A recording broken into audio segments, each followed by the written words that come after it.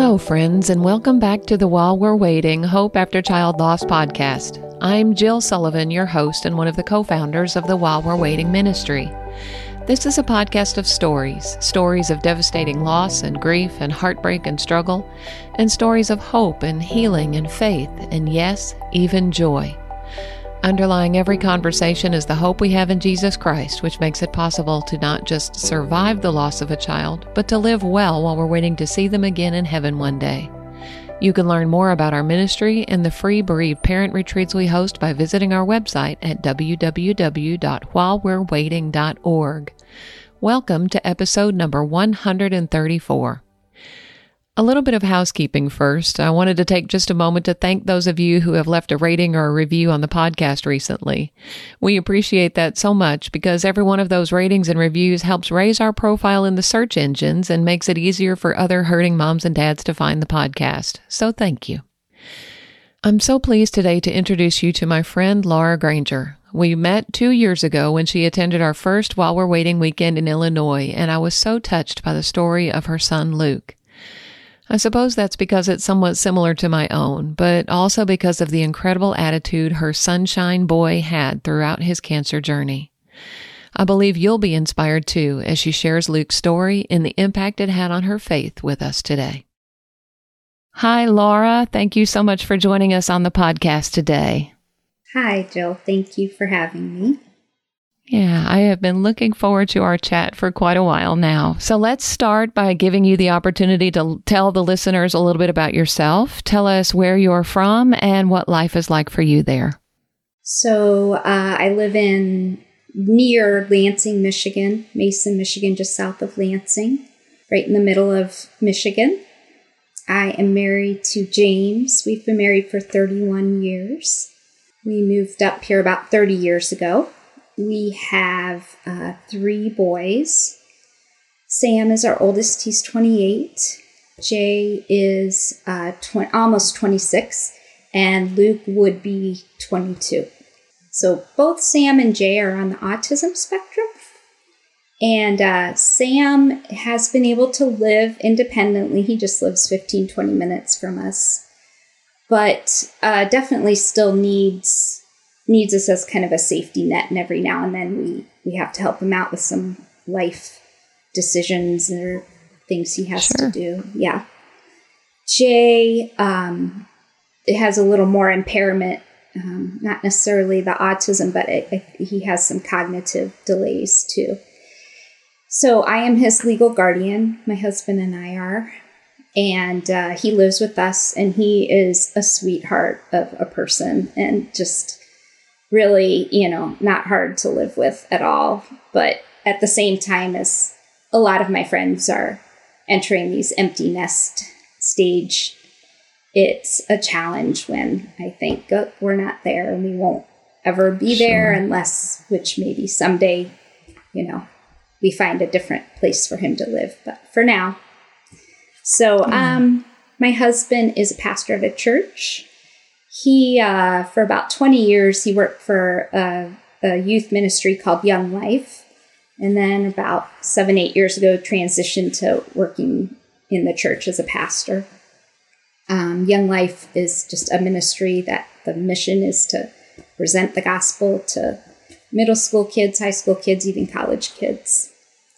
So what I like to do, hobbies, I like to read. Be really honest, I do a lot of binge watching of Netflix and other things like that. My husband likes to watch a lot of sports. I do like to walk or bike, do a little gardening. I lead a ministry called Grief Share, which some of the listeners may be familiar with, kind of as it was something I was already interested in even before everything happened with Luke, but I wanted to find a way to minister to others going through deep grief. So. Yeah. You and your husband actually sound a lot like myself and my husband, just kind of our interests and the things we enjoy doing. And we would probably be friends if we lived closer together. We could hang out and enjoy time together. So today we're really here to talk about your youngest son, Luke.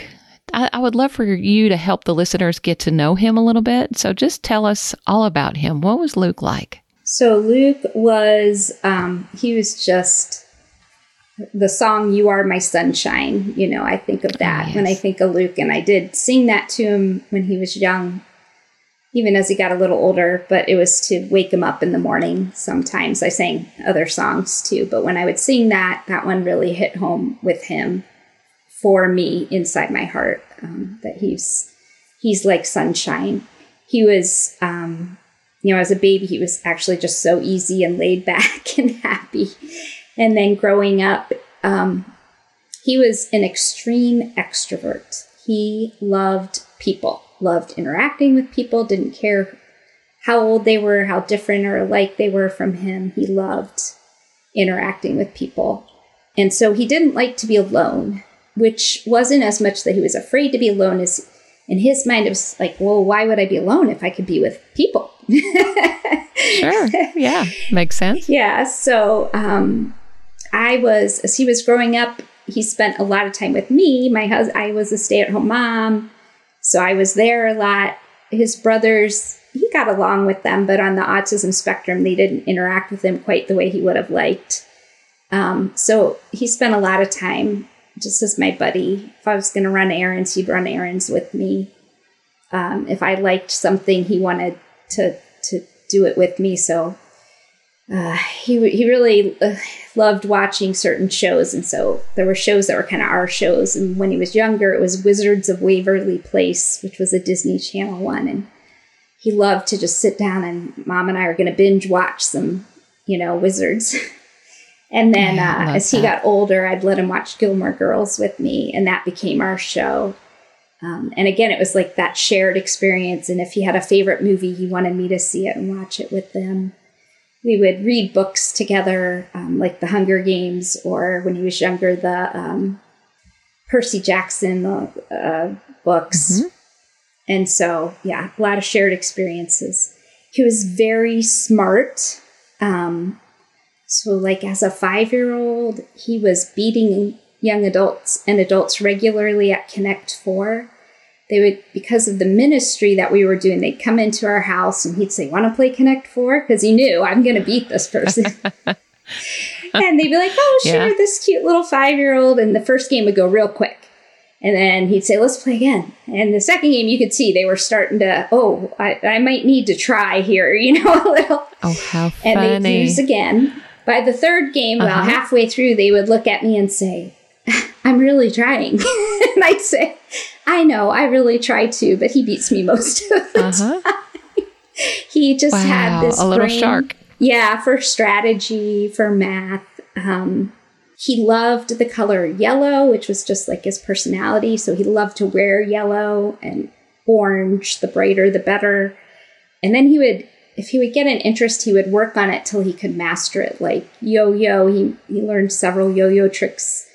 Rollerblading was something he was interested in a while. Playing Frisbee. And then in middle school, it was magic. And he learned several card trick magic tricks that amazed, people.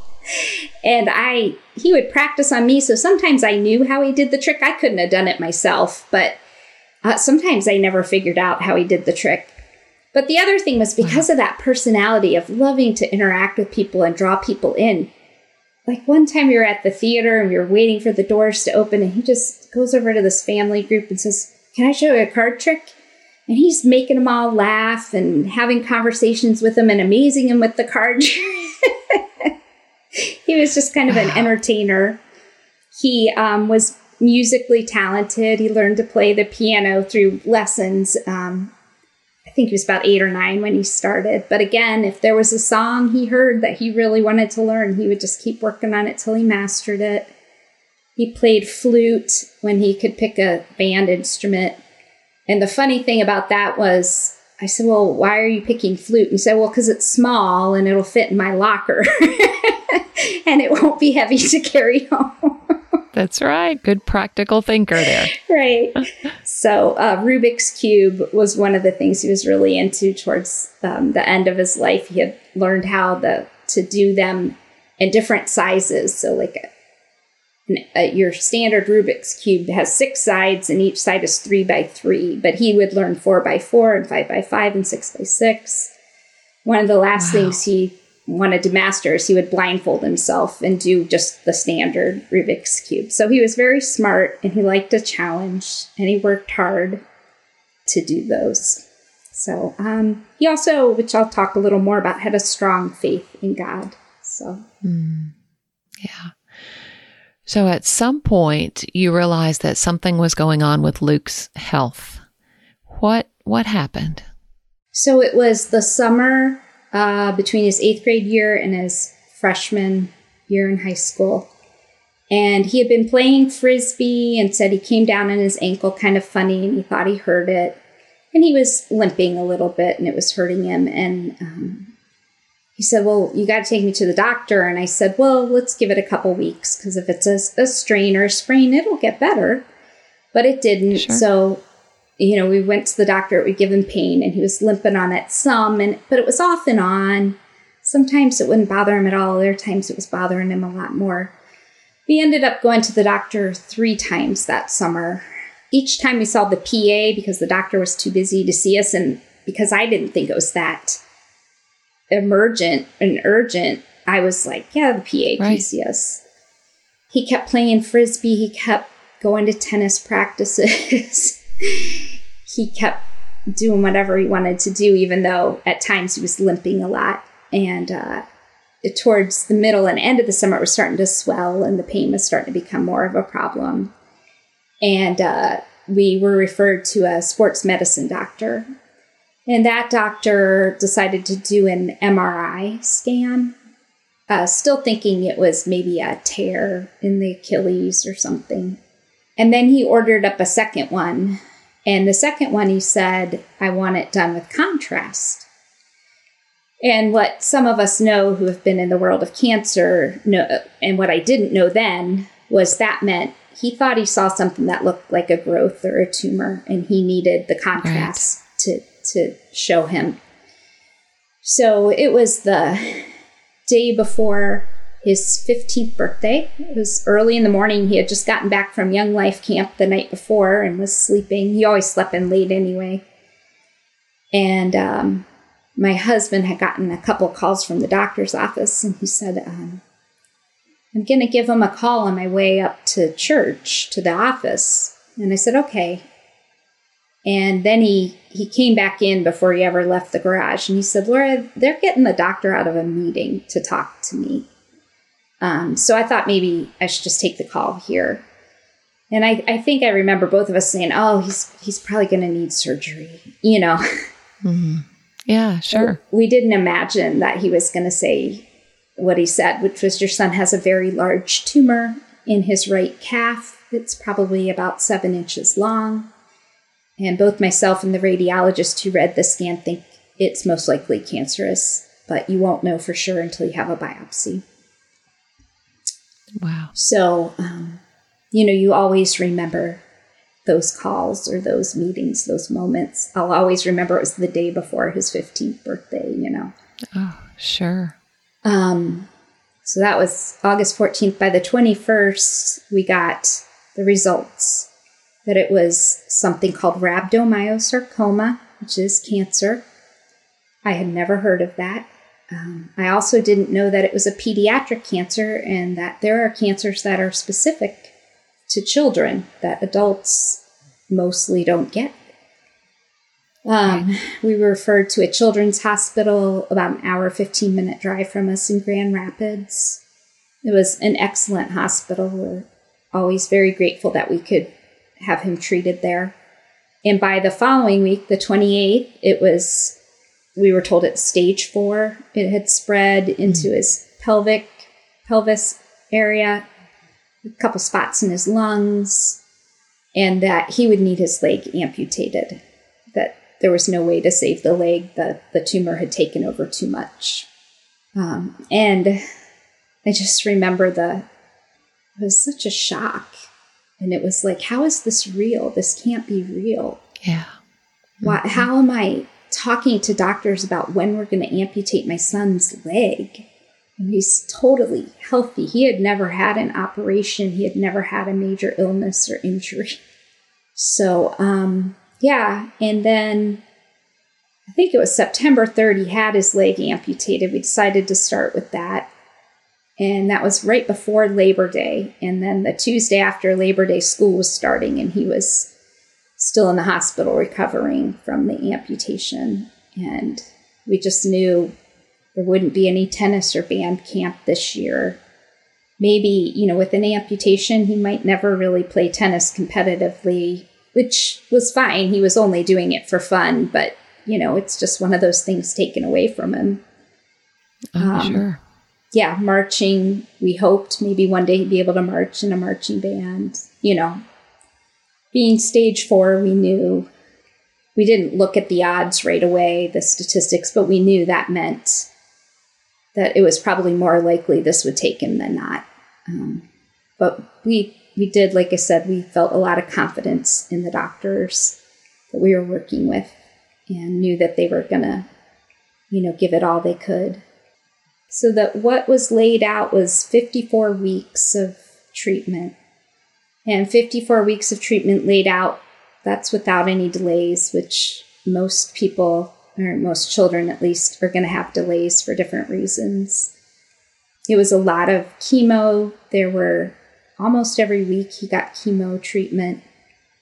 One of the drug combos was a 5-day. So he would get the chemo for 1 to 2 hours a day, but it was for 5 days in a row. And so it was inpatient. The other 2 that were longer were 2 days and 3 days, I think. And they were different combinations of different chemo drugs. And then the weeks that were light meant we went in outpatient, and he just had actually one quick push, like injection, that didn't take any time of chemo. So it was just really rough. And of course, yeah. Well, one of the things that happened right away was while he was still recovering from the amputation surgery, he started having more and more pain in his stomach, intestines, and he ended up having emergency surgery to have 2 tumors removed from his intestines that were blocking his intestines. And that was 5 weeks after the original scans, and they didn't show up in those original scans. Wow. Yeah. So it was, my husband and I, it was so scary to think how aggressive this cancer was.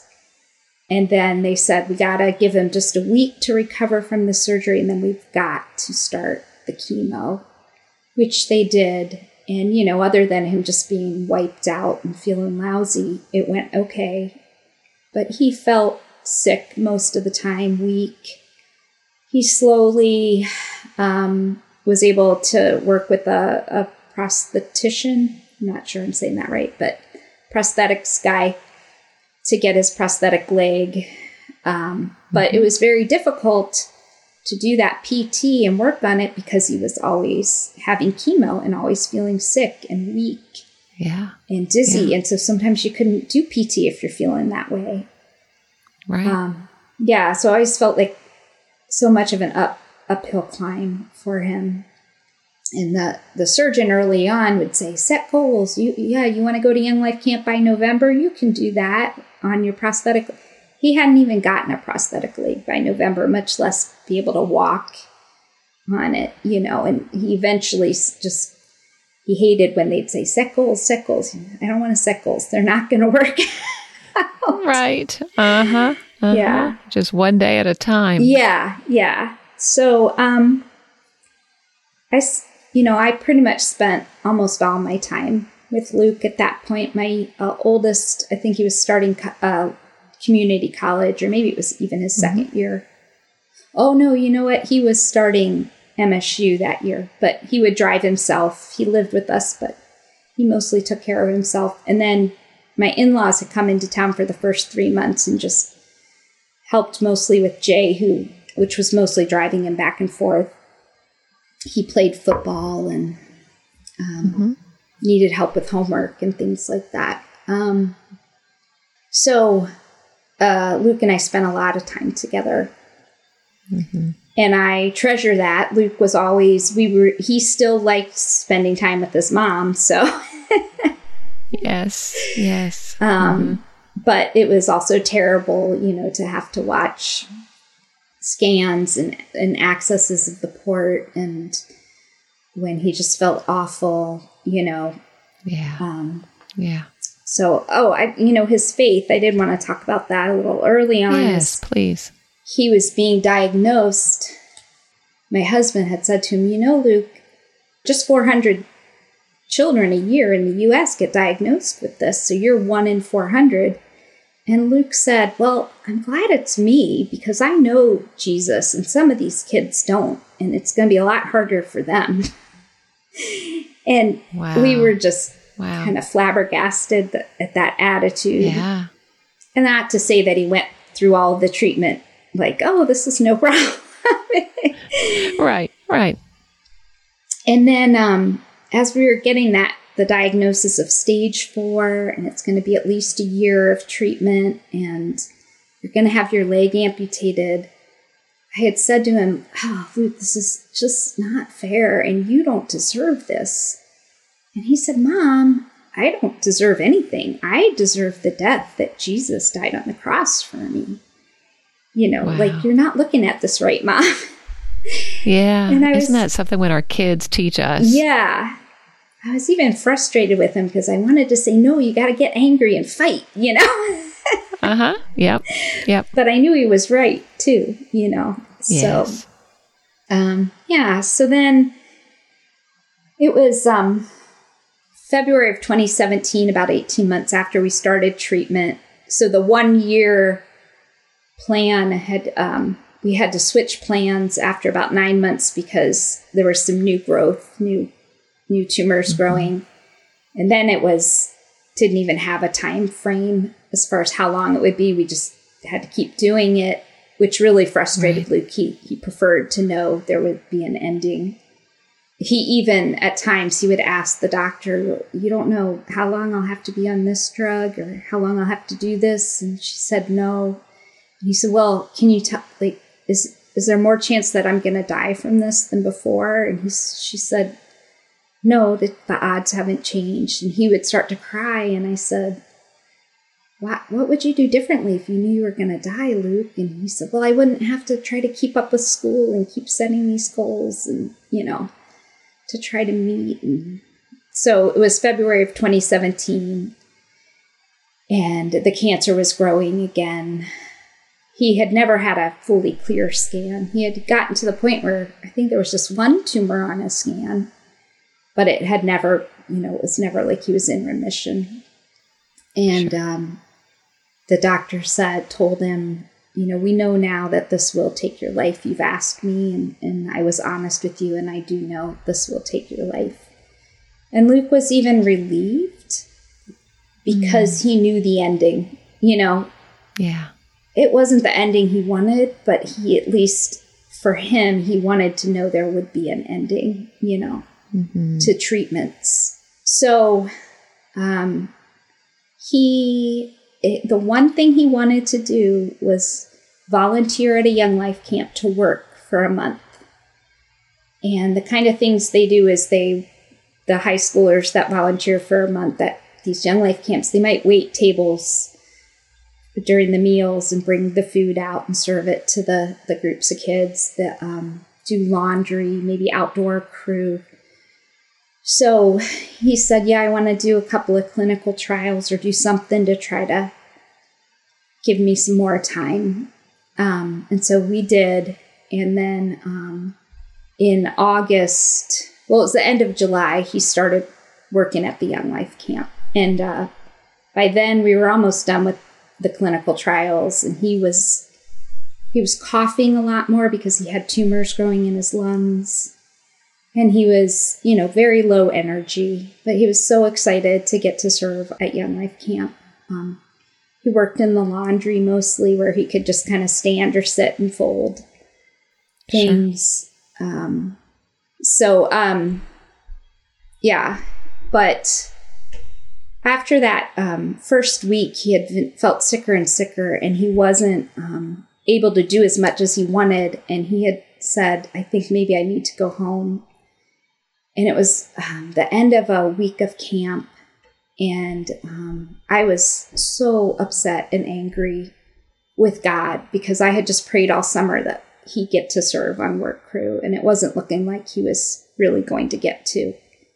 And I found a spot in camp where nobody was around, went out to the outskirts, and I just was yelling, God, this isn't fair. This is all we wanted. I know he's going to die, but he just wanted to work and serve. And he woke up later that night and just had all this energy and felt so much better. And by the next morning, we decided we would stay. And he was able to do a lot more work that next week. Good. So by the end of that week, when he was getting more and more tired, he said, my dream has been fulfilled and I'm ready to go home now. Mm-hmm. And so that was in August, a little before his 17th birthday. We had a 17th birthday party for him because he loved parties.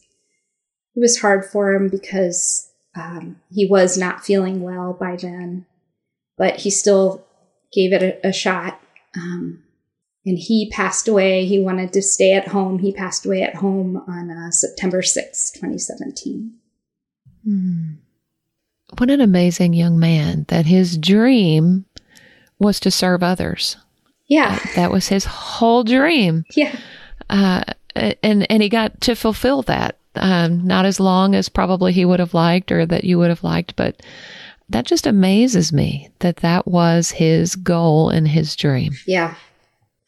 And he loved it. He loved being there and serving. And he was able to accept that because what it looked like for him to serve is way different than the rest of the high school students serving there because, he woke up late whenever he woke up and he had hard nights, sometimes. And he would take a break in the afternoon and just lay down but he still was just so thrilled that he got to do that. So, yeah, I love that. So that was really a hard 2-year-long battle. Yes. How did you keep your faith? It sounds like he kept his faith strong the whole time. How did you keep your faith through the ups and downs of a cancer battle? I continued to, when I could, go to the Word and read. I did a lot of reading in the Psalms. Like I said, I just really honest with God when I was struggling, when I was mad. Why are you allowing this to happen, God? I just was honest and told God that. So I think it was around March of 2016, Luke had been in treatment maybe 6 months or so. And there was another boy in his school who had a similar cancer and had lost his leg and died in March of 2016.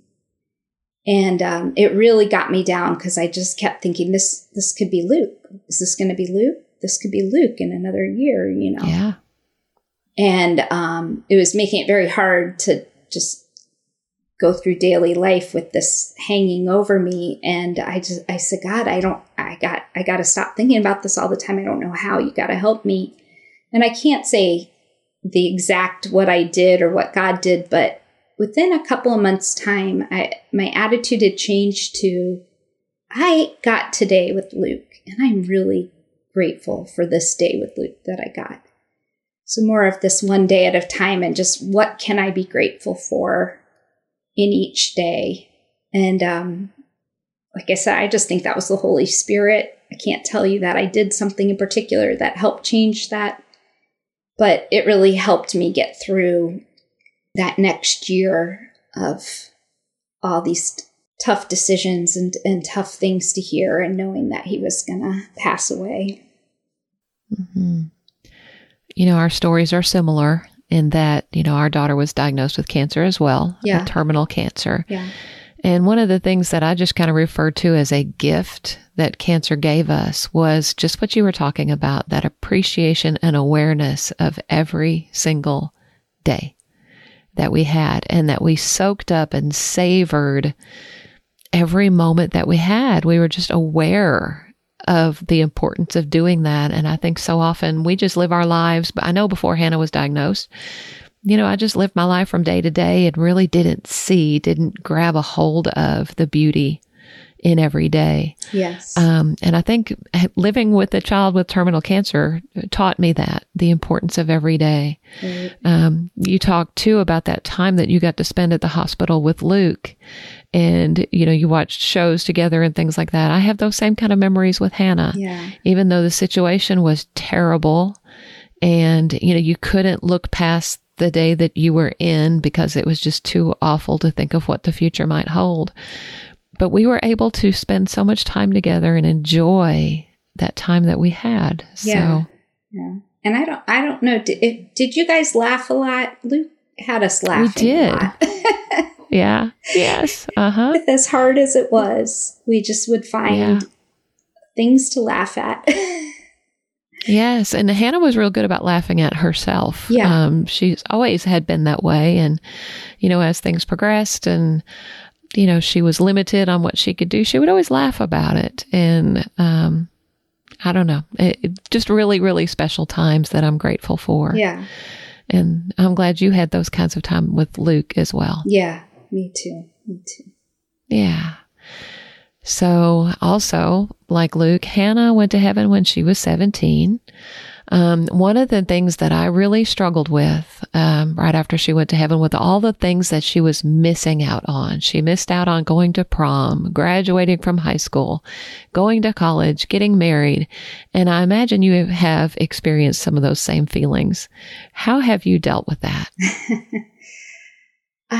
Mostly I tell myself where Luke is right now is, even though I can't imagine it, is so much better, that he doesn't feel like he missed out. Yes. I'll be honest, because I have two other sons on the autism spectrum, I already struggled with those kinds of things that my sons missed out on. And so honestly struggled as a mom, feeling like I missed out on some of those experiences, getting to be the mom of, boys that got to do those things, or children that got to do those things. But again, I think the way I deal with it is just thinking of what the big picture is, and that acknowledging that it is a grief and it is sad, and that's okay to lament what they missed out on, what I've missed out on, but that in the big picture, if they know the Lord and if we're glorifying the Lord, that's, more important. Yes, absolutely. Yeah. That's the same way that I dealt with those things too. And I love that you use the word lament, because I think those are things that we have to lament. We have to grieve and accept those things and move forward from there. Yeah. Easier said than done, for sure. Yes. I said it very quickly, but it was a process over time, months. Oh, definitely. Yeah. Yes, definitely a process. And still something that I revisit from time to time. Yes, it does still pop up. Yes. Oh, sure. Yeah. Yep. At our retreats, we often talk about how men and women grieve differently. Did you and your husband grieve differently? And if so, how did you work through those issues? I know just in general, I'm more of I want to process through talking or journaling. So I was already seeing a counselor even throughout Luke's treatment. So that was somebody I could talk to. Yeah. But he did eventually start seeing a counselor too, to talk through his grief. But yeah, he was very open and willing to listen to me, but he didn't share as much. He didn't seem to need to talk it out as much as I did. But we both, when we're having sad days, and would say, I'm just sad, or we might even say why we're sad. We just sit with each other and say, I know, and, hold each other. Mm-hmm. I think about that. Luke died at, 5:30 a.m. in the morning, and James was out for a lot of the day. I think I've asked him where he was. I know some of the time he was working with the funeral home and working on setting or organizing for the memorial service. And that seemed to be what he wanted to do, go do something. Mm-hmm. Whereas I just wanted to sit, and I felt somewhat immobilized, but, and I needed more to be by myself and not doing anything. So I actually asked James about, how do you think we process grief differently, And James has always been really good at with friendships. He initiates and he says, let's get together and let's talk regularly. And so he would regularly have set up times where he would get together either one-on-one or with 2 or 3 of his closest friends, and they would just listen to whatever he wanted to talk about and support him. And I was having trouble with that with my friends. And it might be because I wasn't initiating like he was. I was kind of waiting for them. But I like to seek out other moms who have been in my situation that have lost a child. Mm-hmm. And I liked, I looked into Grief Share and started going to Grief Share. And I tried another couple of support groups in the area too. And he's never felt that he wanted to do that. And I don't think there's anything wrong with that. But, it's just a difference. He'd rather be with his friends that know him. I'd rather be with, even though there might be strangers at first, people that have been through my experience too. Yeah. And would understand me better. We're going to talk a little more about the Luke Legacy Fund that got established. James really established that and runs it. And although I support it, it doesn't give me the kind of outlet for my grief that it does for him. But then for me, I got Grief Share started at the church, and ministering to others in that way is another outlet for me that, and he's a pastor, so he does things like that, but he doesn't feel as drawn to it as I do as a way to, use my grief and, bring honor to Luke's life. Yeah. It sounds like you've each kind of found your own way of doing that, and that you give each other grace to do the different things that God has called you to do. We do. I mean, there have been, moments where maybe we butted heads or didn't feel understood, but I'd say overall, we have been able to give each other grace and just, even if I don't totally understand how you handle your grief, I know you're handling it the way you need to handle it. Yeah. Yeah. I think that's important, because we're not going to handle it the same way. And we just have to give each other grace to do what we each need to do. Thank you for that. So you just passed the 5-year mark since Luke went to heaven. But if you would, think back to the very early days of your grief and talk to that mom or dad that's listening who finds themselves at the very beginning of their child loss journey. What advice or what would you say to them? It is as terrible as it feels, as almost repulsive as it feels. Yeah. Yeah. My counselor would say to me a lot, be gentle with yourself, allow myself the time that I needed to grieve or feel, or even sometimes spend some time deflecting. Sure. Now, for me, I had to, at the time, our son Jay was going to a community college, and he didn't drive, and I had to drive him there, and I did grocery shopping and just the bare minimum to keep the house going. And then that was all I could give. If I had to work or if I had young children, I'm sure God would have given me the strength to get through that. Yeah. But when I had done everything that needed to be done, I just gave myself a lot of grace. I let myself feel what I was going to feel when it popped up. I mean, obviously, sometimes it was the middle of the grocery store and I held it in until I was driving home. Or yes. Oh, yes.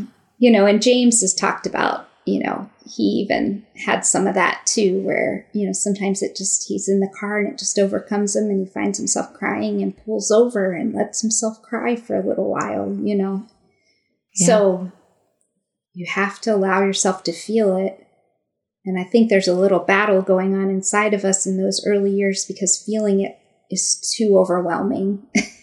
Mm-hmm. So as it comes, when you can allow yourself to feel it, allow yourself, but give yourself lots of grace. It's funny that you mentioned driving in the car, both for yourself and for your husband, that's kind of the place where it would hit you. Same thing for me. I could pretty well cope not all the time, but I mean, I could function, but it was almost when I got in the car behind the wheel and could think, and there's nothing else to do to keep your mind occupied. That's when it would hit me too. Right.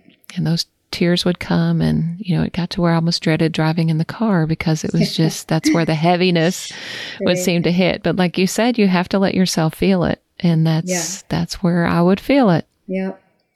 And I would let myself, I don't know, when I was like, I just can't do it right now and didn't have other things to do, that was when the binge watching would start. And something light and maybe funny, but not related to my life. I just needed a distraction sometimes for a while. And just my opinion, I'm not an expert, but I think those distractions, if they're not unhealthy and don't take over, are actually what we need sometimes, because we can only take sometimes the deep, intense grief in small portions. Yes. But those small portions in the beginning are coming regularly, and they're very intense. Yeah. Yeah, absolutely. Yeah, I think what you said is very helpful. I think sometimes it's just helpful to know we're not crazy and that we're not alone in our grief, and that other people have struggled with the same thing, and that other people cry when they drive too. Yeah. So hopefully that will be helpful to someone. This concludes the first half of my conversation with Laura Granger. I hope you'll come back next week as we extend our conversation to cover a variety of issues faced by bereaved parents, including the things people say, handling holidays and birthdays, and the before and after of child loss. Thanks again for listening, and I look forward to sharing the rest of our chat with you next Wednesday.